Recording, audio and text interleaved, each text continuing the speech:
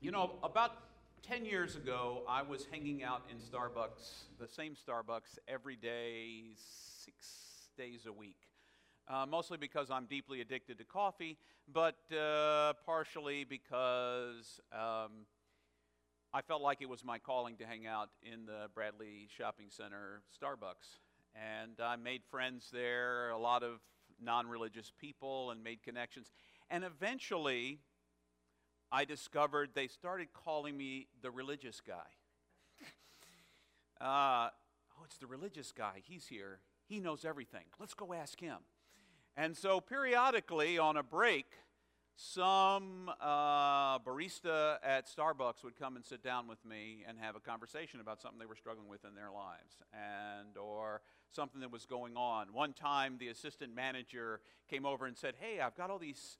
I'm getting my black apron. You know, the ultimate desire of every person who's ever worked at Starbucks. The black apron, which essentially means you can smell the coffee and say, oh, I believe that's roasted in Sumatra. It's a dark roast, and let's see, it was 2 years ago because it has that earthy smell to it. I can absolutely, that's what he was working on. He said, would you taste these coffees with me? And I sat down there, and we were talking about coffee, and we were talking about God, and we were talking about, he said, people call you the religious guy. And I'm like, really? That's interesting. What do you think that means? It means that everybody knows that you're religious. And I said, oh, okay, whatever that means, that means. Over time then, I started to feel a little uncomfortable coming into Starbucks because I'm sitting there and I didn't know what to do with that whole religious label thing. What do I do? I mean, I don't want people to think, oh, there's that holy guy who's holier than everybody else and thinks he's better, because that's not what religion is. That's not what faith is. It's not a show so that everybody says, oh, there's that religious guy, and you can feel really good about yourself. It's got to be something deeper, something more, something wider, something broader, something that calls to the very soul of us. I mean, do we really believe that God became one of us in the person of Jesus so that we could put on a great show? I don't think so. In fact, Jesus constantly called out people who were making shows. Today's passage, you can see if you have a copy of the printed update, which if you're online you do not, but you'll know that it's the beginning of Matthew chapter 6.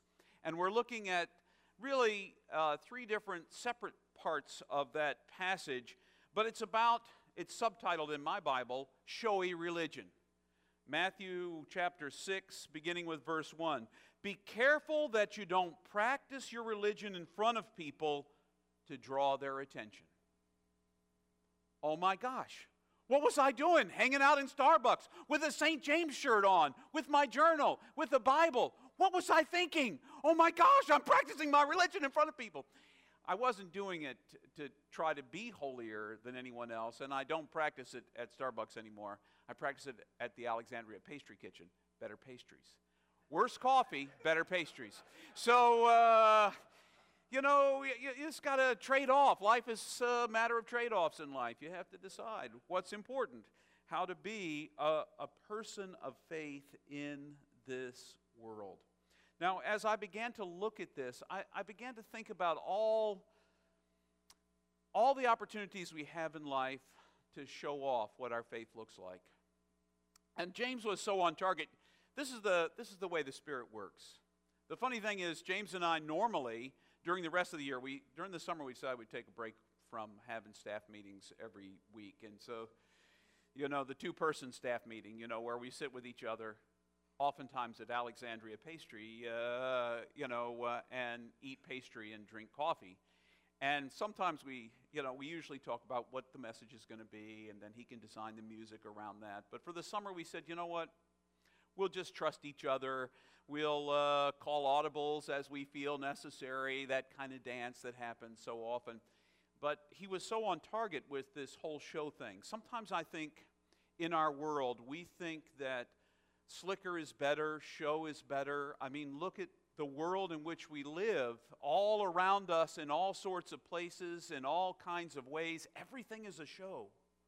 Everything is a show. Politics is a show. When did it stop being about taking care of us as human beings and being good citizens? When did it start being about the show? There are all these shows on television about becoming a star and rising up and following your dream. I want you to follow your dream. And I think that dreams are wonderful things.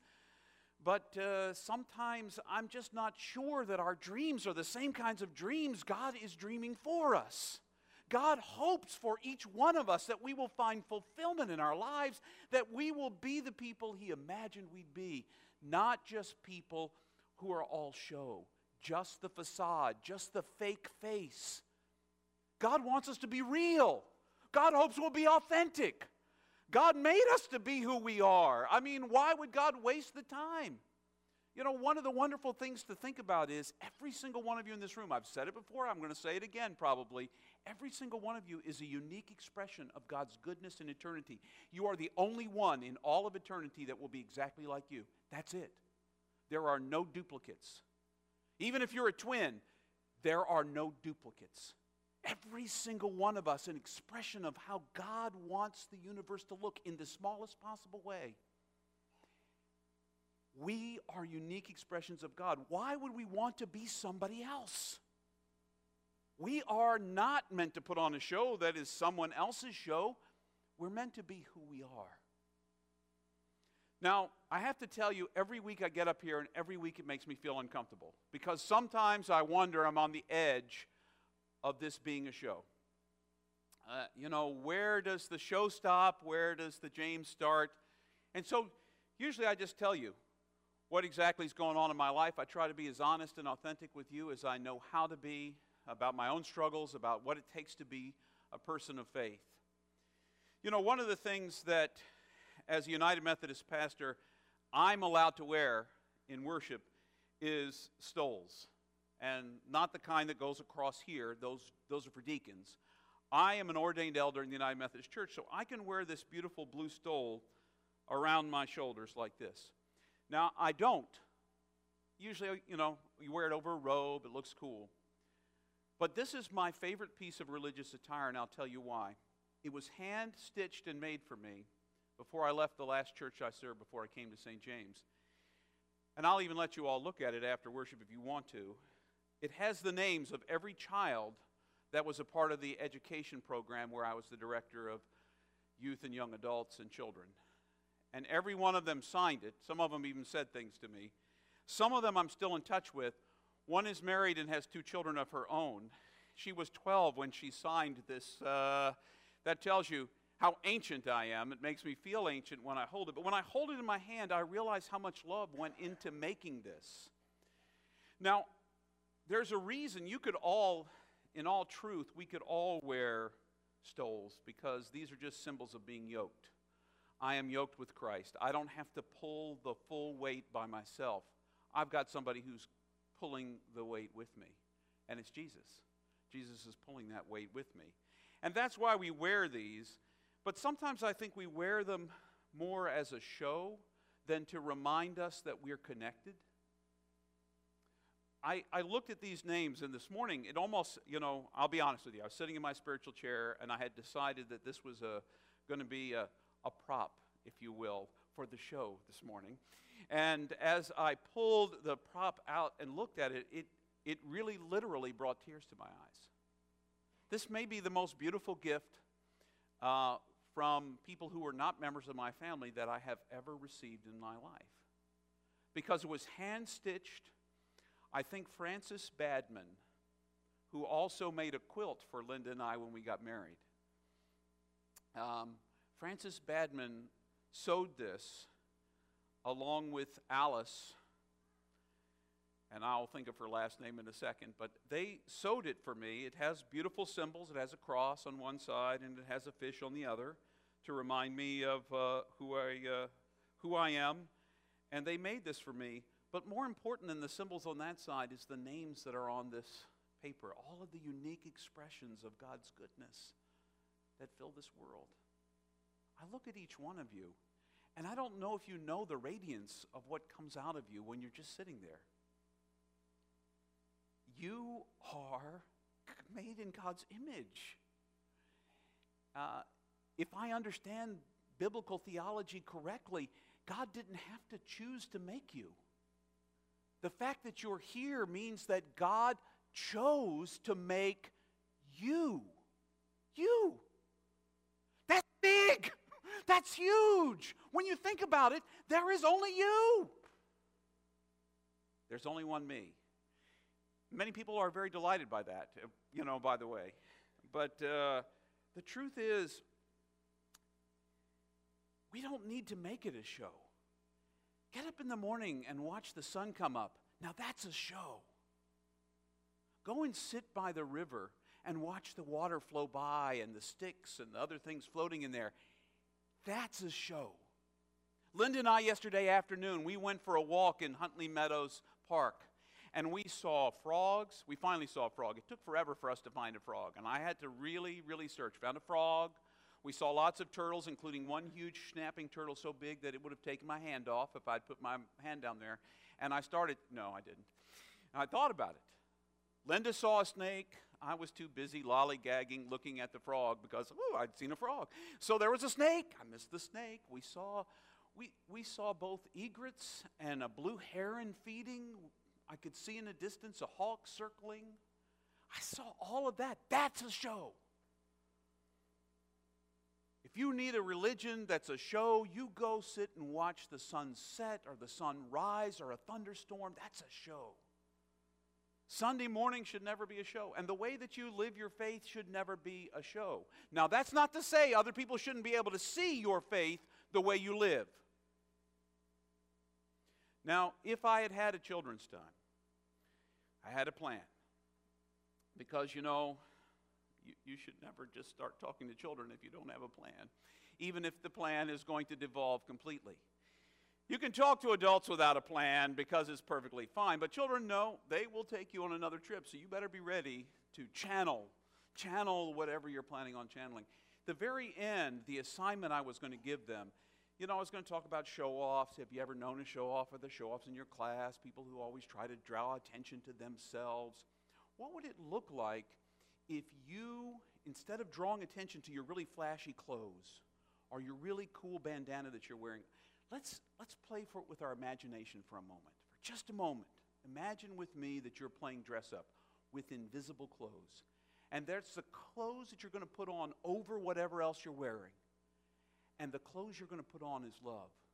What do you think that's going to look like when people see through that love when they're encountering you in your everyday life? And I imagine Shelby or Libby would have said to me something like, it would have been kind. It would have been loving. It would be nice. It would be kind words, not harsh words. You see, you can be followers of Jesus in a showy way by simply being kind and loving and gentle and holding doors and not responding with wrath and turning the other cheek and doing all the things that Jesus taught us to do. That's how we can show our religion. Not by saying, look at me, I follow Jesus, and you're going to hell. I've heard that too many times myself. Did someone pass along the title of eternal judge from God to you? I don't remember that checkoff list. I didn't get the memo. I did not get that memo. Not me, not you. But let's not jump ahead because judge, that comes in chapter 7 of Matthew, and we'll talk about that in a couple of weeks in the Sermon on the Mount series.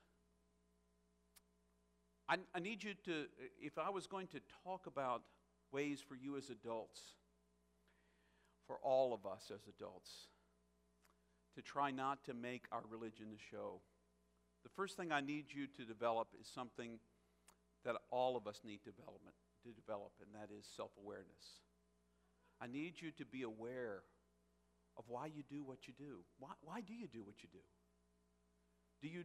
Do you say kind words because you want people to say kind words back? Do you say kind words because it glorifies God? Do you say kind words because you want to look good to everybody else? Why do you do what you do?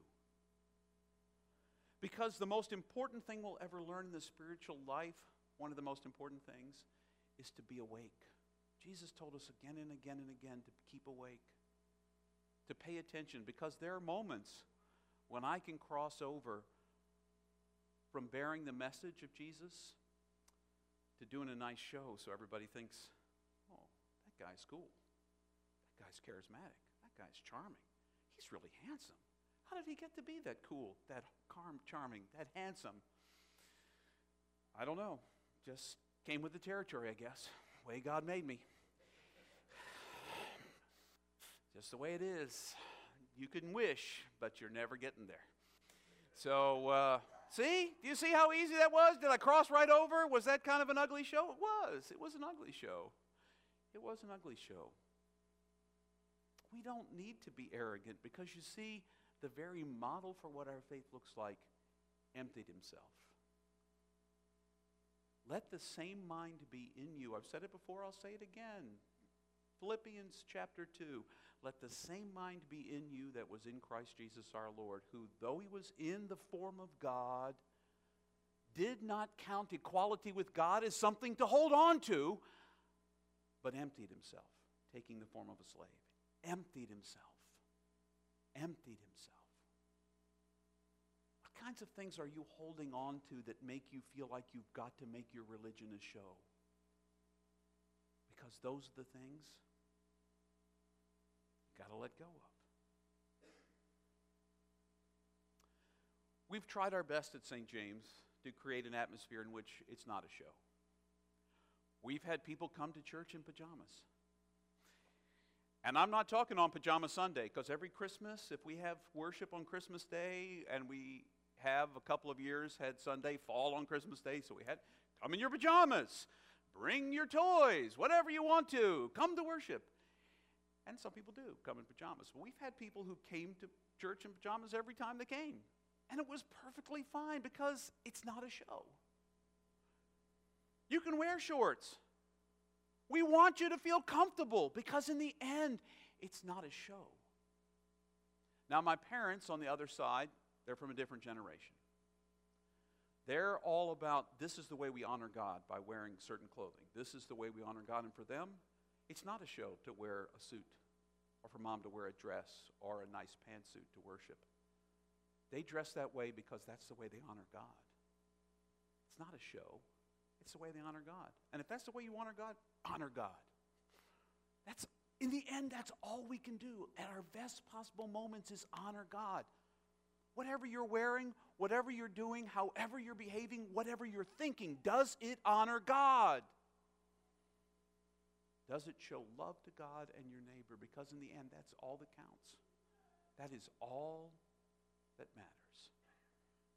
Stay awake. Clothe yourself with love.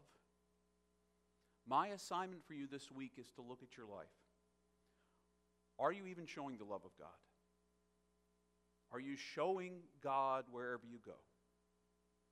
By being kind and gentle and turning the other cheek and using kind words? Are you thinking negative thoughts about everybody you run into? You're not really showing God then. Because guess what? I find out the thoughts that appear here, whether I'm aware of it or not, I am apparently an open book. So if I'm looking at you like you're a crackhead, and you're telling me something, it means I'm thinking in my head, you're a crackhead. You know, that is unfortunately the reality. My face just shows it. Right there. I can't hide it very well at all. I have tried. There was one time in my life I was able to lie to my wife. One time. And that one time I was able to lie to my wife was a surprise party for her. And I lied and lied and lied, and I was sure she would see through me, because she sees through me every time. Did you put away the dishes? Yes, honey, I put away the dishes. No, you did not. Usually it's like that song by Colin Ray about, what time did you get in last night? What is it?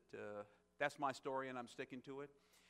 I've stuck my story a few too many times. So I don't lie very well. In fact, not at all. But what's the story that you're trying to stick to? And how are you going to live that out?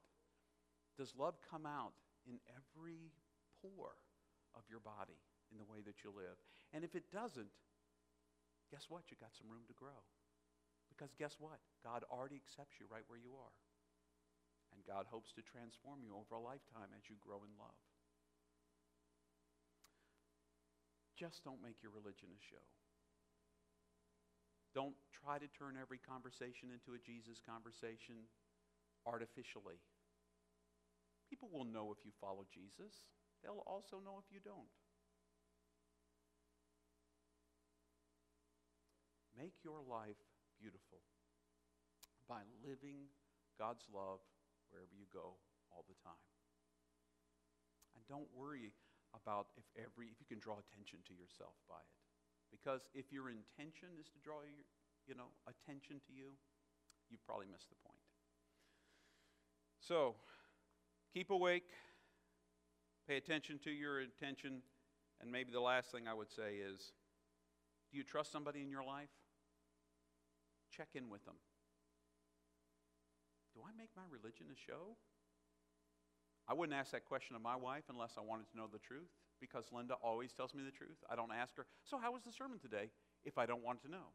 Because if I don't, I won't ask, because she will tell me whether I want to hear it the way I want it or not. Now, she won't volunteer it if it's bad. Honey, man, I don't even know. Where did you come from? She won't volunteer that. It has to be really good for her to say, oh, wow, James, you were on fire today. Any of the in-between spaces, I enter at my own risk. Enter at my own risk. So, if you have someone you trust, you can always ask him, have I been off base about my faith? Do you think that I'm making a show of something that's not true? What do you see when you look at me? Do you have a trusted friend or a significant other who you'd answer that question to? Just keep awake and be aware.